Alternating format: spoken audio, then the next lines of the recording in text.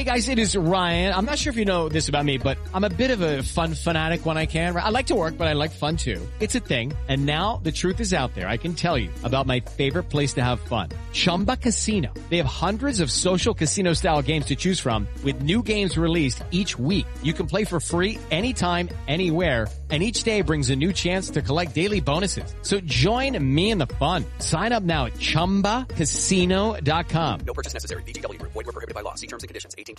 Hello, it is Ryan, and I was on a flight the other day playing one of my favorite social spin slot games on ChumbaCasino.com. I looked over the person sitting next to me, and you know what they were doing? They were also playing Chumba Casino. Coincidence? I think not. Everybody's loving having fun with it. Chumba Casino is home to hundreds of casino-style games that you can play for free anytime, anywhere, even at 30,000 feet. So sign up now at ChumbaCasino.com to claim your free welcome bonus. That's ChumbaCasino.com and live the Chumba life. No purchase necessary. VGW Group. Void where prohibited by law. See terms and conditions. 18+.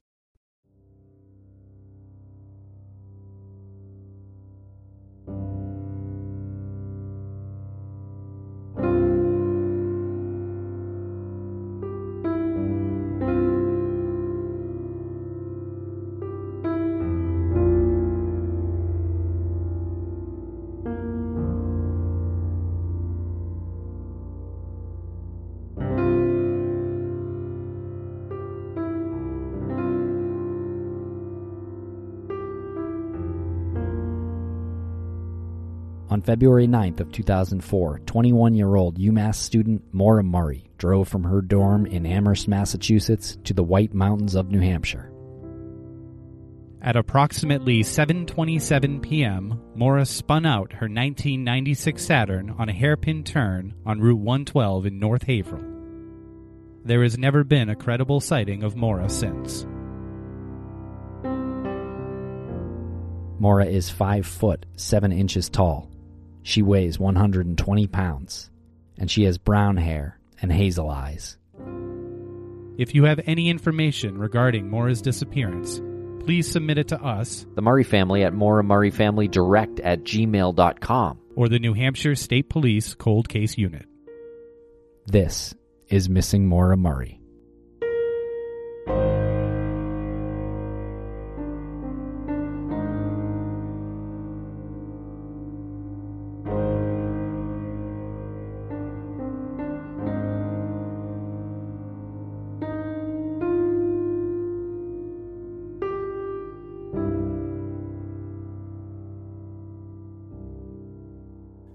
Welcome back to Missing Maura Murray. I'm Tim here today with Lance, being joined remotely. How's it going, Lance?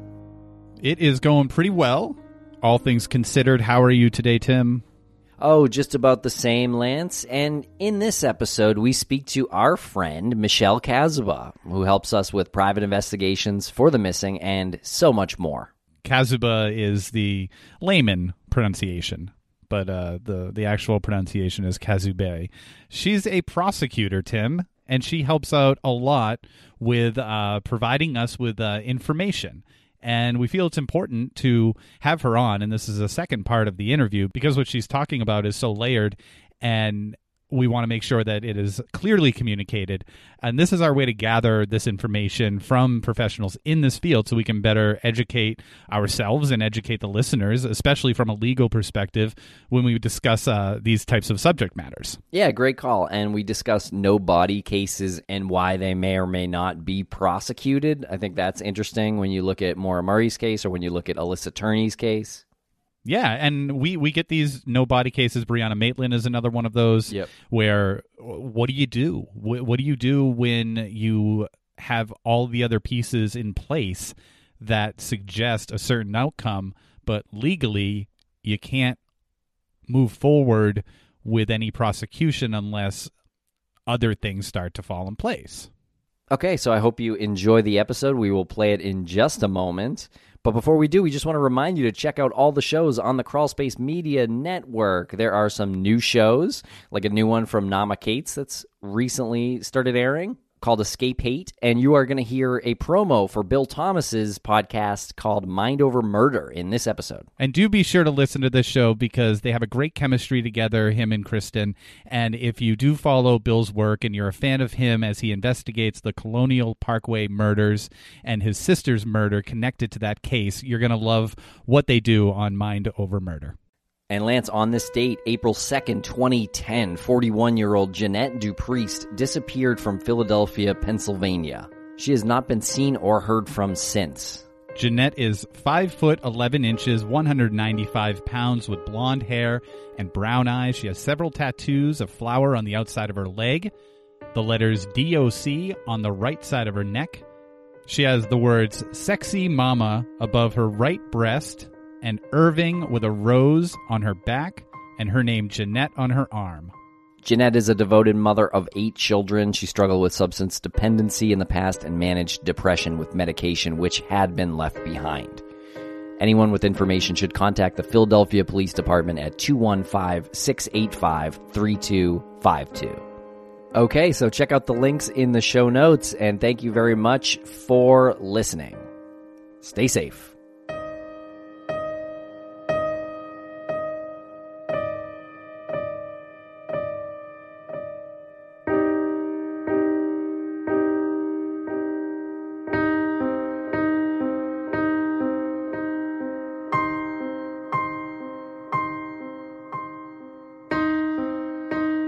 Welcome back to Missing Maura Murray, Michelle Casaba. How are you, Michelle? Hi, guys. How you doing? Oh, we are doing so well. We had such a good conversation with you the last time you came on, and we had to cut it short because we were going to keep going. I mean, we were probably slated for like 3 hours if we kept going. So we had to break it up, and it's great to get you back on to do part 2 here. Yeah, and I'm happy to be here, of course. Well, thanks for joining us. And one of the topics we wanted to discuss today was more than one way to look at a homicide case. Do you want to talk a little bit about that?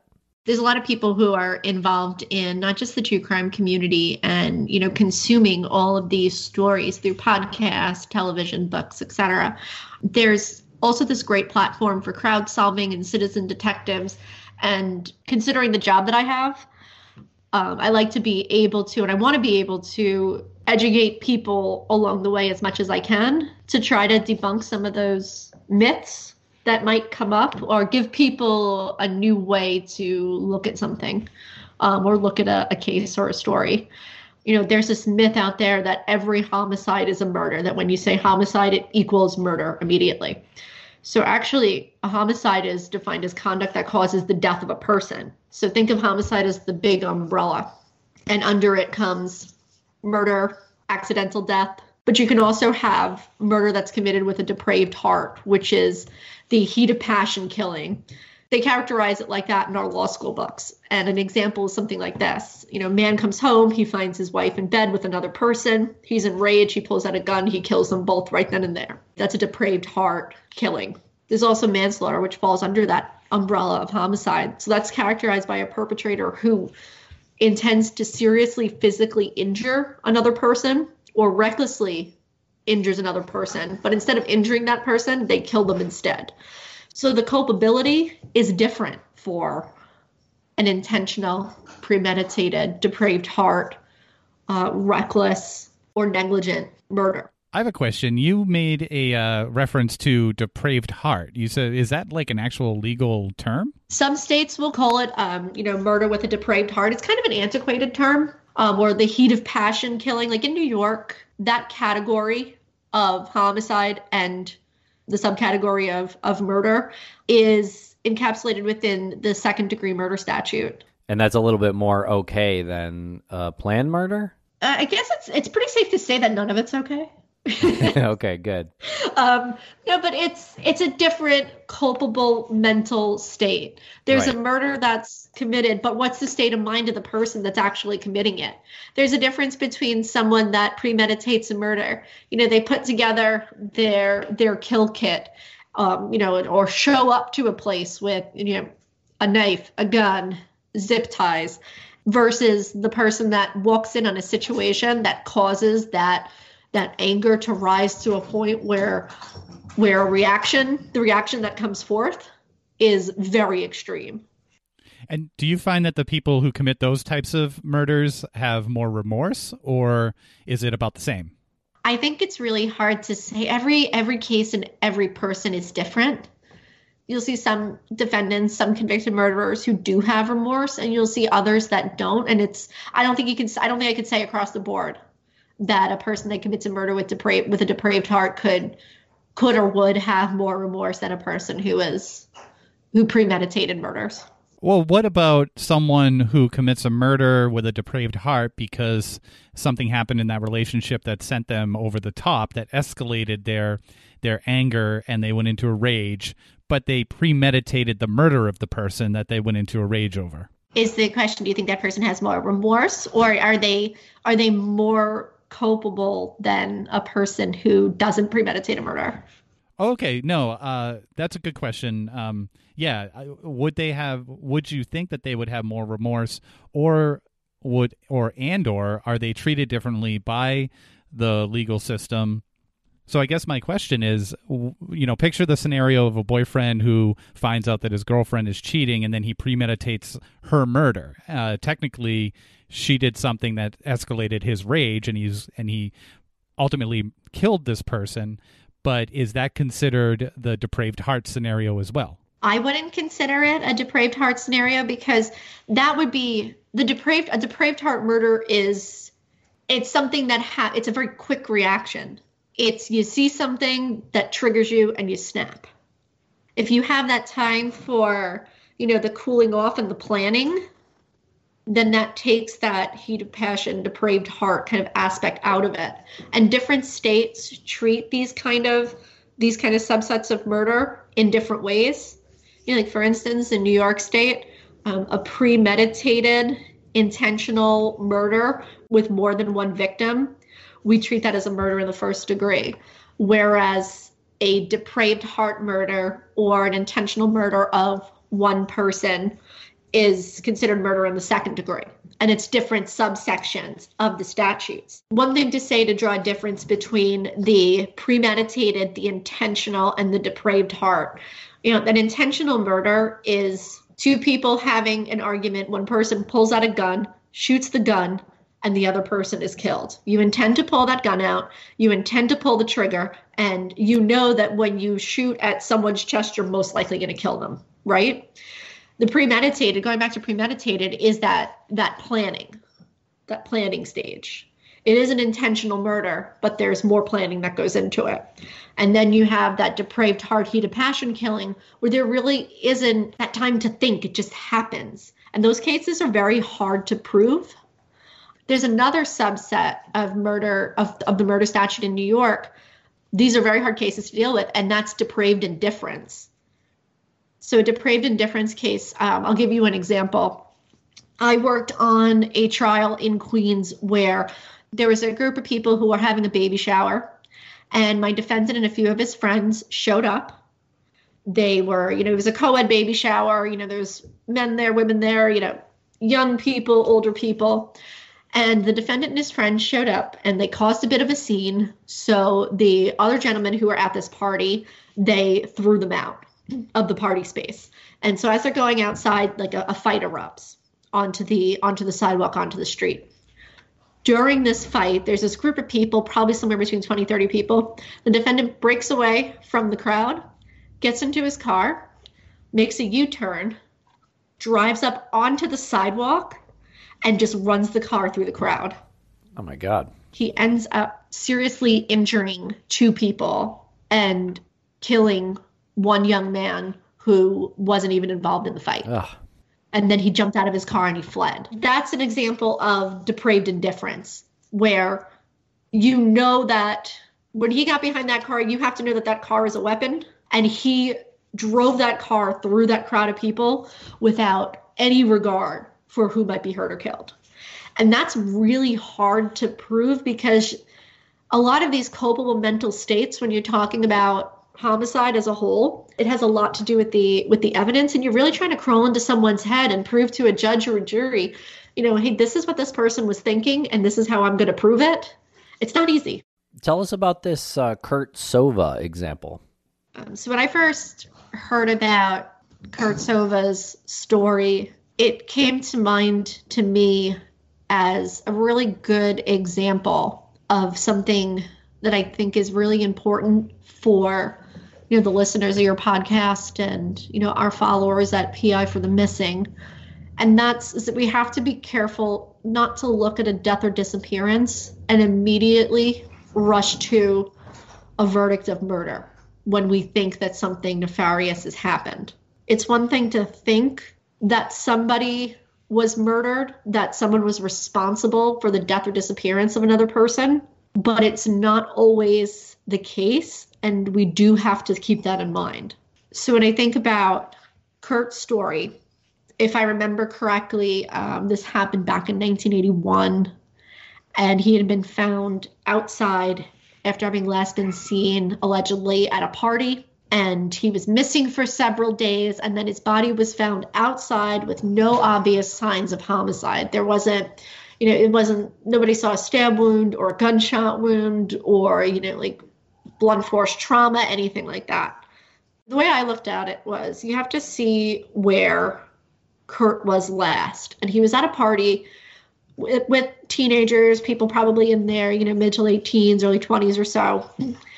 And the situations that could happen in a gathering like that could lead to something that got out of control and then put Kurt in this situation and in his final resting place. So just to kind of break that down, when we see people in distress as human beings, we want to hope that somebody's going to help them. What I'm trying to say is the average person, if something happened where Kurt overdosed at a party or, he got into a fight or something and got knocked out and never woke up, that especially young people are going to, they're going to divert to self-preservation instead of calling for help, try to cover something up. Are you saying that that's typical? I can't say if it's typical. Spoken like a true lawyer, right? Just can't settle on one answer. Commit to something. But the point of this is when we start looking at these unexplained disappearances and unexplained deaths, we immediately want to say oh, this person was murdered. And sometimes, a lot of the times that is the case, and sometimes it's not. And in the situations where the person may be, deceased without any obvious signs of homicide or murder, like a gunshot wound or blunt force trauma or a stab wound or something, or a person's missing under what could be nefarious circumstances, immediately our minds go to, oh, something bad happened. Oh, this person was murdered. But there could be these other situations that happened where if a person's at a party and, they overdose or they get punched and they get knocked out and they don't wake up, self-preservation takes over the people that are there. And instead of calling for help, they want to cover it up. It could have started as something that wasn't a homicide. It could have been an accident. Right. And then it becomes this situation where people start to cover up or tell a story or lie because they're afraid that their inaction is going to get them in trouble. They were engaging in activities that could be risky or unlawful or embarrassing, as, for example, using drugs or, engaging in sexual acts with somebody, or they were, doing something, or even just, being mean to the person who ends up deceased. In the case of Kurt Sova, if you have a bunch of people who are at a party, a bunch of young people at a party who are, smoking marijuana or doing other kinds of drugs, and then if something happened to Kurt, everyone might be more worried that, hey, I was doing drugs, I'm going to get in trouble for that. Let's just bring him outside and somebody will find him. Right. We run into these examples when we talk about the Brianna Maitland case a lot. This kind of situation arises, and we've heard some rumblings, again, behind the scenes about this. So what you're saying is if there was a death at a party and people sort of acted to cover something up and it wasn't a premeditated murder, you're saying that would be a different charge than murder in the first or something like that? Oh, absolutely. I can give you a really good example of what I'm talking about. There was a case that I worked on, I think back in 2012 when I first came into homicide, and it was a young man. He was probably in his mid-20s, It's somewhere between 25 to 28 years old. He had 2 children, and he had a girlfriend that he was seeing on and off. He had gone to a party in an apartment building in Queens. It was a friend of his, a childhood female friend of his, and it was her birthday party. Handful of people are there. Our victim had substance dependency issues. He drank, and he would drink to excess.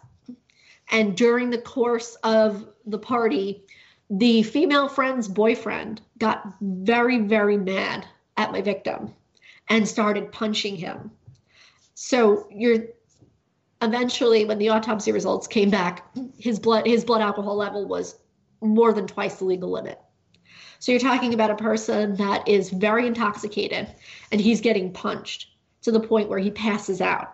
So what everybody at the party does is they drag his body out into the hallway, and they leave him there, and they call 911, but they don't tell him his name. They don't tell him what's wrong, and just say, yeah, there's a guy just, passed out in the hallway.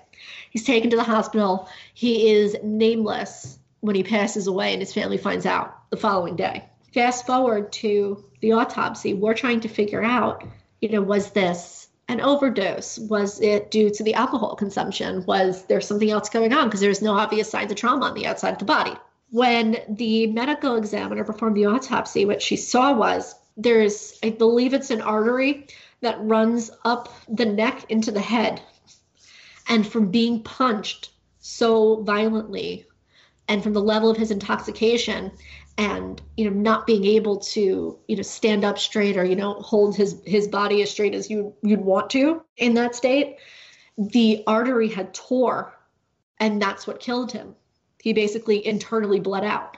Okay, so that's a lesser charge, obviously. We ended up charging him with manslaughter in the first degree. That's the intent to commit serious physical injury, punching somebody till they're knocked out, but instead cause death. Yeah. Wow. We'll be right back after a quick word from our sponsor. Hey, it's Kaylee Cuoco for Priceline. Ready to go to your happy place for a happy price? Well, why didn't you say so? Just download the Priceline app right now and save up to 60% on hotels. So whether it's Cousin Kevin's Kazoo Concert in Kansas City, go Kevin, or Becky's Bachelorette Bash in Bermuda, you never have to miss a trip ever again. So download the Priceline app today. Your savings are waiting. Go to your happy place for a happy price. Go to your happy price, Priceline. My name is Bill Thomas. I'm a victim's advocate and, sadly, the brother of a murder victim. 33 years ago in 1986, my younger sister, Kathy Thomas, along with her girlfriend, Rebecca Dowski, were the first 2 victims in the Colonial Parkway murders in Virginia, still unsolved more than 30 years later. 10 years ago, after the FBI lost control of 78 highly graphic crime scene photos, I became much more involved in the case. I've become the de facto leader of the 8 families who lost loved ones in the Colonial Parkway murders. I'm working on a book on the case, and I'm the co-administrator of the Colonial Parkway Murders Facebook group, together with Kristen Dilley. My name is Kristen Dilley. I'm a writer, researcher, teacher, and victims advocate with a lifelong interest in true crime. I grew up listening to stories about the Colonial Parkway murders. So in 2015, I decided to write a book about how families cope with the aftermath of violent crime. I cold called my co-host Bill Thomas, and we developed a friendship and a professional partnership that led us to build the Colonial Parkway Murders Facebook page, and now this podcast. We'll be discussing solved and unsolved cases from across the country, including the Colonial Parkway murders. We'll also be bringing in top true crime experts, investigators, forensic scientists, journalists, writers, other podcasters, and family members of victims to offer insight into these cases. Tune in to Mind Over Murder this January, wherever you get your podcasts. Thanks to our sponsors, and now we're back to the program. Well, tell us about no body cases, and we come into this sort of topic a lot in the line of work we do in covering Maura Murray and speaking about some other cases too, like Alyssa Turney. That is obviously probably a really good example of why there hasn't been any prosecution of Michael Turney, even though it seems really obvious what happened in Alyssa Turney's disappearance. So no body cases are classically some of the hardest cases for police and detectives to make an arrest on and for prosecutors to prove. And it's very frustrating because in a lot of these cases, the perpetrator is so obvious. You were just talking about, Alyssa Turney's disappearance. The perpetrator is so obvious, but yet there's still no arrest. And it's very frustrating for the true crime community as well as the family. Well, so what are some of the circumstances that any justice or there could be any prosecution in a no-body case where everything else is so obvious? There's two main ways that the detectives will bring evidence to a prosecutor, and the prosecutor will piece together these two different kinds of evidence. So the easy one is direct evidence. That's the fact-based evidence that is based upon the observation or the knowledge of a witness, an eyewitness. Eyewitness sees a defendant take a gun from her purse, shoot the victim. Criminalist observes a stain on the victim's shirt, swabs it for DNA, gets a hit in CODIS, right? Medical examiner performs an autopsy, recovers the bullet that killed the victim. Direct evidence. That's the easy stuff. No body cases, however, are based on circumstantial evidence, which is sets of facts and observations that when you take them all together and you examine them all together like a puzzle, creates this inference that the matter that's asserted, this person killed this victim, is true. So one of the examples that we give during jury selection, during the few trials that I've done, when we're talking about circumstantial evidence is this. Imagine a time when we were all allowed out of the house, right? It seems like it's years ago at this point. Yes. Yeah. I don't know what outdoors is. You leave your house, you get on the subway to go to work in the morning. You walk down to the underground station. As you're going downstairs, the sun was shining. Everything was great. Now you're on the subway, you're traveling underground. You have a few stops to go until you reach your destination. And as the doors open at the last couple stops, you see people entering the subway cars. They're shaking water out of their hair. They're carrying wet umbrellas. They're wearing raincoats and rain boots. So what are you able to figure out from that scene? That it's raining, right? Yes, that it's raining outside. You can't see the rain, though, because you're underground on the subway. But you take all those little pieces, the soggy people, the wet umbrellas, the raincoats, you piece it together in your mind, and you say, okay, that's what's happening. I am certain that it's raining. So that's circumstantial evidence. Gotcha. That makes sense. Okay. Right. Because, well, what else would it be? Could you say that it's circumstantial evidence that a fire hydrant came loose and sprayed a bunch of people? Is it possible? Yes. But is it probable? Is it likely? Probably not. Right. Gotcha. Okay, cool. The most simple explanation is usually the one that is the most probable. I go back and forth on that Occam's razor thing because people just they love to say it's Occam's razor 100% of the time. Yeah, it's just a little too convenient sometimes. I don't think you can really use it in certain cases. Like we've talked about the Maura Murray case. I don't really know you can exactly use it. Right. Just like with anything, it's a case-by-case basis. Every single case, every story has its own very particular set of facts, and where there are some things that might be similar with other cases or different from other cases, you can't prescribe the same. You can't prescribe the same response to the case or theory to the case, right? As you would the one next to it, because they're all different. Right, and you have to understand that there's a human element that goes into every single one of your cases. And not just the human element of the victim. Yeah, I don't know how you could get a distinct baseline in either one of those examples. I don't think you can get a baseline anywhere. Right.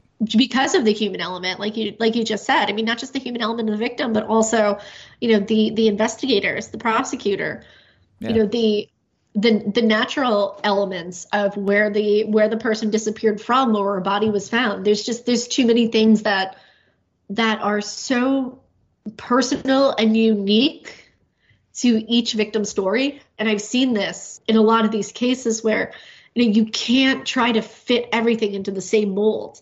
If you do that, then you're just asking for trouble. Yeah. Well, tell us a little bit about, I know you probably didn't prepare for this, but can you tell us a little bit about Alyssa Turney's case and why that one, in your opinion, hasn't gone to prosecution? So when I look at no body cases, I have a few little checkpoints that I keep in mind as I go through, just to kind of guide me. Those checkpoints are there forensics? Is there a lack of forensics? What's fact and what's your gut feeling? And who is this person? Are they allowed to go missing? So starting with forensics, no matter what state or country you're in, to prove murder of any degree, you have to show that the victim died. You can show it through the direct evidence, or you can show it through the circumstantial evidence. When there's no body, how do you prove that murder? If you're examining a crime scene and it shows a massive amount of blood, and you have a pathologist that can testify and say, this amount of blood was here, a person could not survive that much bleeding without medical intervention, and you take that in conjunction with other circumstantial evidence, it makes a very compelling case for murder. For example, the Jennifer Dulos case. She was the mother of 5 who went missing in Connecticut very recently. Her husband was arrested based on circumstantial evidence back in January of 2020, I think, after authorities executed a search warrant on his home. In that case, they had a lot of puzzle pieces, a lot of circumstantial evidence, but a big part of it was they had a pathologist that was able to say, from the amount of blood that we found in various places, this person could not have survived without medical treatment.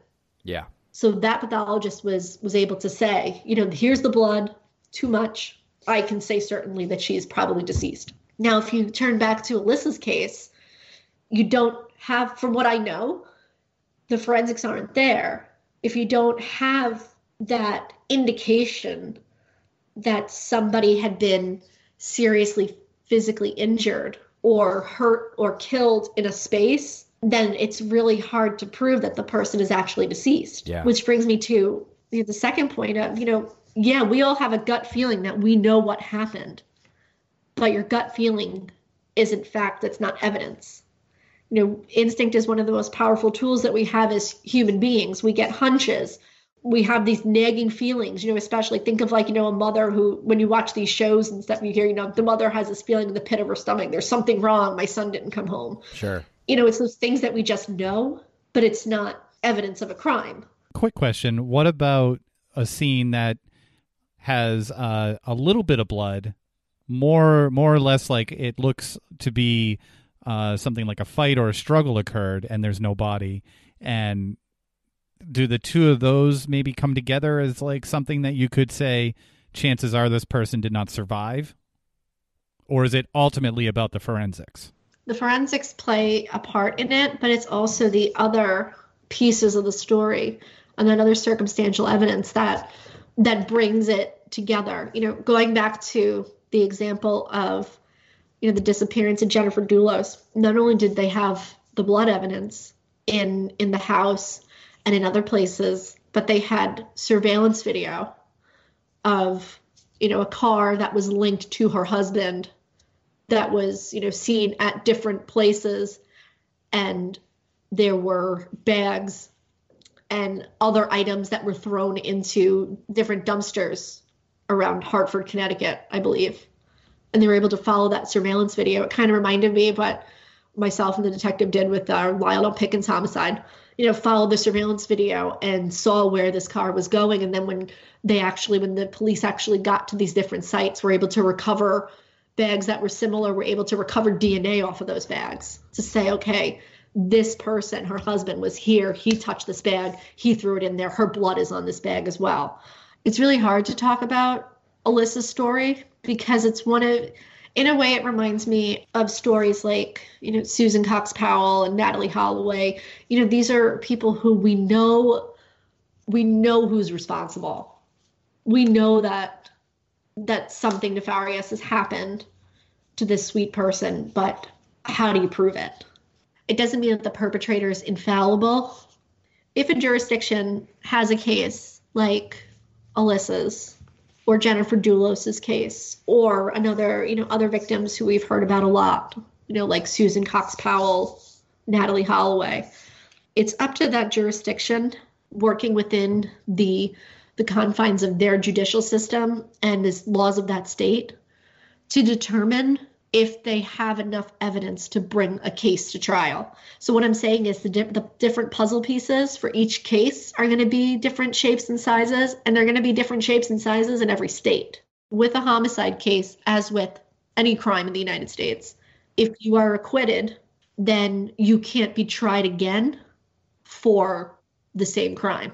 So you have to be sure that your circumstantial evidence is going to prove that this person killed this other person and hid his or her body beyond a reasonable doubt.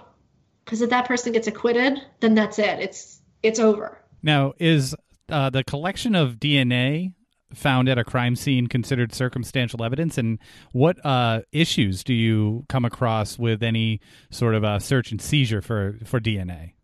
Another one of the myths that I think surrounds true crime is that DNA is always going to be there to save the day. As circumstantial evidence or direct evidence, you won't always have DNA. Or what's even worse is that you have DNA but not enough DNA. So like a lot of the techniques that we talk about and that we're hearing about, like genetic genealogy, familial searching, touch DNA, they need different amounts of DNA in order to yield a successful profile or successful results. So when you're looking at disappearances or cold cases, by virtue of them being older or unsolved, you have to look at the evidence collection methods, or the lack thereof way back when. So how much DNA is enough? Yeah, I mean, we ran into this issue in the Maura Murray case, and in the Oxygen documentary, they said that the blood that was apparently on those wood chips was too deteriorated to get a full profile, and so it was mostly valueless. But how could that be different, I guess? Let's think of DNA in terms of quality and quantity. So quantity is going to be affected by, is the DNA old and degraded? Because a degraded sample, you're going to have a lesser chance of getting a full profile. Was it contaminated, or, was it DNA that was decomposing? Something like that. You're going to have a harder time getting, or no chance of getting, a full DNA profile or usable DNA profile out of DNA in that condition. And then on the other side, quantity, you need to have enough in order to make use of all of these new methods and scientific methods that we're seeing, like genetic genealogy, familial searching, touch DNA, things like that. So not only do you have to have quality DNA, but you also have to have enough in order to get that profile. And, something that I learned about genetic genealogy early on after, reading up on the Golden State Killer case was that you actually need a pretty large amount of DNA in order to, make use of the genetic genealogy techniques, because you're not only pulling, a full forensic profile, you're creating the entire genome. So in Golden State Killer case, what they had was, an entire unopened rape kit from one of the victims that they were then able to directly compare to other samples that they were able to pull off of other cases. And that's almost like one of those 1 in a million type things that happens, and why it works so well for that case. But in other cases, going back to say, the case that I talked about in the last episode of, the murder of Christine Diefenbach, if you don't have enough DNA at the scene, if they weren't collecting DNA in a certain way in 1988 that we would nowadays in 2020, I might not have enough DNA from that scene to create a full genome in order to make use of genetic genealogy. And if you want to talk about search and seizure issues, I think that there's a really, really big privacy debate that goes along with DNA, because DNA is touted as being so personal to each one of us, because it is. It's what makes us us. So it's what makes us all individuals. However, here's something that you have to think about when you're looking at familial searching and genetic genealogy and things like that. The Fourth Amendment gives us our privacy rights in our own stuff, our house, our car, our DNA. However, if I swab my cheek, I send it to 23andMe or Ancestry, and I decided I'm going to upload my profile into a public database, the only person that has a privacy interest in that DNA is me. So if one of my relatives goes out and commits a crime and a DNA profile is pulled from that scene, the police get that full genome and they have that full profile and they plug it into the public DNA database and they genealogically connect it to me, that relative who committed the crime can't go running to the court and say, hey, that's not fair. because they don't have any privacy ownership in my DNA. Because they don't own your DNA. It's not like you have a joint lease with just because they're your relative, you don't jointly own your DNA. That is your decision, right? And that's a legal concept that we learned that's called standing, and it works in everything, not just DNA. What if you opposed that? So your family member, in the hypothetical scenario, your family member commits this crime, and then I guess my question is, would you be able to say, I think that this is unreasonable search and seizure, looking into like acquiring my DNA? Only if I'm arrested for the crime. Like an outside citizen, an ordinary citizen can't claim a Fourth Amendment privilege in their DNA that convicts somebody else, because it surrounds your constitutional rights of being accused of a crime. So if I'm not on trial, I can't oppose my DNA being used in the criminal arena. Only the person who's on trial can try to claim a Fourth Amendment right to the evidence that's being presented against them. But it's my DNA, and the defendant doesn't own it, so he can't claim a right. Like one of the ways this comes up that's a little bit more tangible is car stop. Only person in the car gets pulled over for a traffic violation. Police officer says, can I have your license, registration? Is this your car? And the person in the driver's seat says, no, it's my cousin's car, or it's my sister's car. And then at that point, police officers search the car and they find drugs in the car, or they find a gun in the car. And once we go to a hearing and the defendant starts saying, there isn't, you couldn't go in that glove compartment because, I have standing, I have a privacy interest in this car. As the prosecutor, I turn around and say, well, you told us that this wasn't your car. We looked at the registration and it belongs to your sister. So you don't have any privacy interest in this car right now. That's my argument. Why don't you talk a little bit about your work with private investigations for the missing? I think a lot of people already know that you have a big hand in that. You're on the board, and you also are very involved with the blog. And you want to chat a little bit about the blog from Private Investigations for the Missing? Yeah, I do, because I really want, a lot of your listeners, just everybody, to go check out the blog. I'm sure that you guys will probably post the website in the show notes, and if you don't already have the website, like in your saved favorites on your browser, then you should totally do that right now. Because usually a couple times a week we post up on the blog. One of the things that we enjoy is the podcast spotlight, where we get to interview a lot of really amazing podcasts, a lot of podcasts who, people who are friends of the show and, who are pretty popular in the podcast sphere, like Laura Norton from The Fall Line and Robin Warder from Terrell Went Cold. They contributed to us. And, you get to also look into, some newer podcasts that you might not have heard of or want to learn more about. So you see, like Melissa from Victimology and, Naptime Nancy and her podcast. Like everybody kind of, they get into, what makes them, what got them into podcasting, what their passion cases are, things like that. And another part of the blog is our missing persons profile. So they're a little bit longer than the On This Date series. And, some of them I write, some of them are written by other friends of the show, like Sarah Kaline and Chris Duet.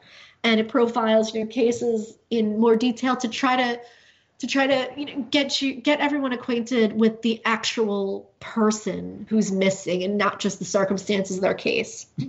And lastly, we have informational type pieces. Lou Barry, who's done a ton of excellent work with Brianna Maitland's investigation. He writes a lot of pieces on private investigating and investigations in general that are really helpful for understanding the stuff that he does. I've been trying to write some more on the law and investigative end of it. I'm putting together with Jillian, like a small series on the no-body cases, things like that. So if any of my explanations came across unclear, hopefully my writing will be better. But I urge everybody to check it out. We do a recommended reading every week. If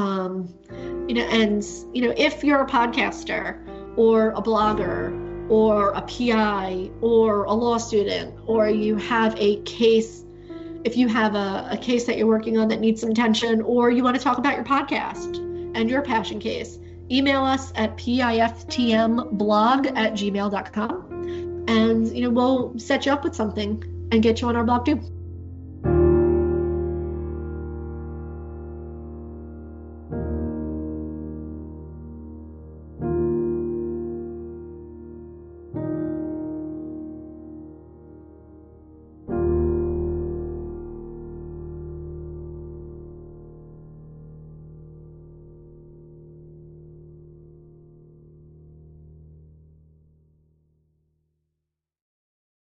When a person goes missing, their loved ones often find themselves overcome with worry and grief. Bruce Maitland started the 501c3 nonprofit organization Private Investigations for the Missing because he knows this feeling all too well. When Bruce's daughter Brianna disappeared in March 2004, he was surrounded by licensed private investigators dedicated to finding her. Now his mission is to provide dedicated private investigators at no cost to other families of the missing, desperate for answers but without the financial means. Private Investigations for the Missing needs your help. To read the mission statement, make a donation, and keep up with our blog, visit us at investigationsforthemissing.org and follow us at PI for the Missing on Twitter and Facebook and Investigations for the Missing on Instagram. Because forever is too long to wait. Hello, it is Ryan, and I was on a flight the other day playing one of my favorite social spin slot games on ChumbaCasino.com. I looked over at the person sitting next to me, and you know what they were doing? They were also playing Chumba Casino. Coincidence? I think not. Everybody's loving having fun with it. Chumba Casino is home to hundreds of casino-style games that you can play for free anytime, anywhere, even at 30,000 feet. So sign up now at ChumbaCasino.com to claim your free welcome bonus. That's ChumbaCasino.com and live the Chumba life. No purchase necessary. VGW Group. Void where prohibited by law. See terms and conditions. 18+.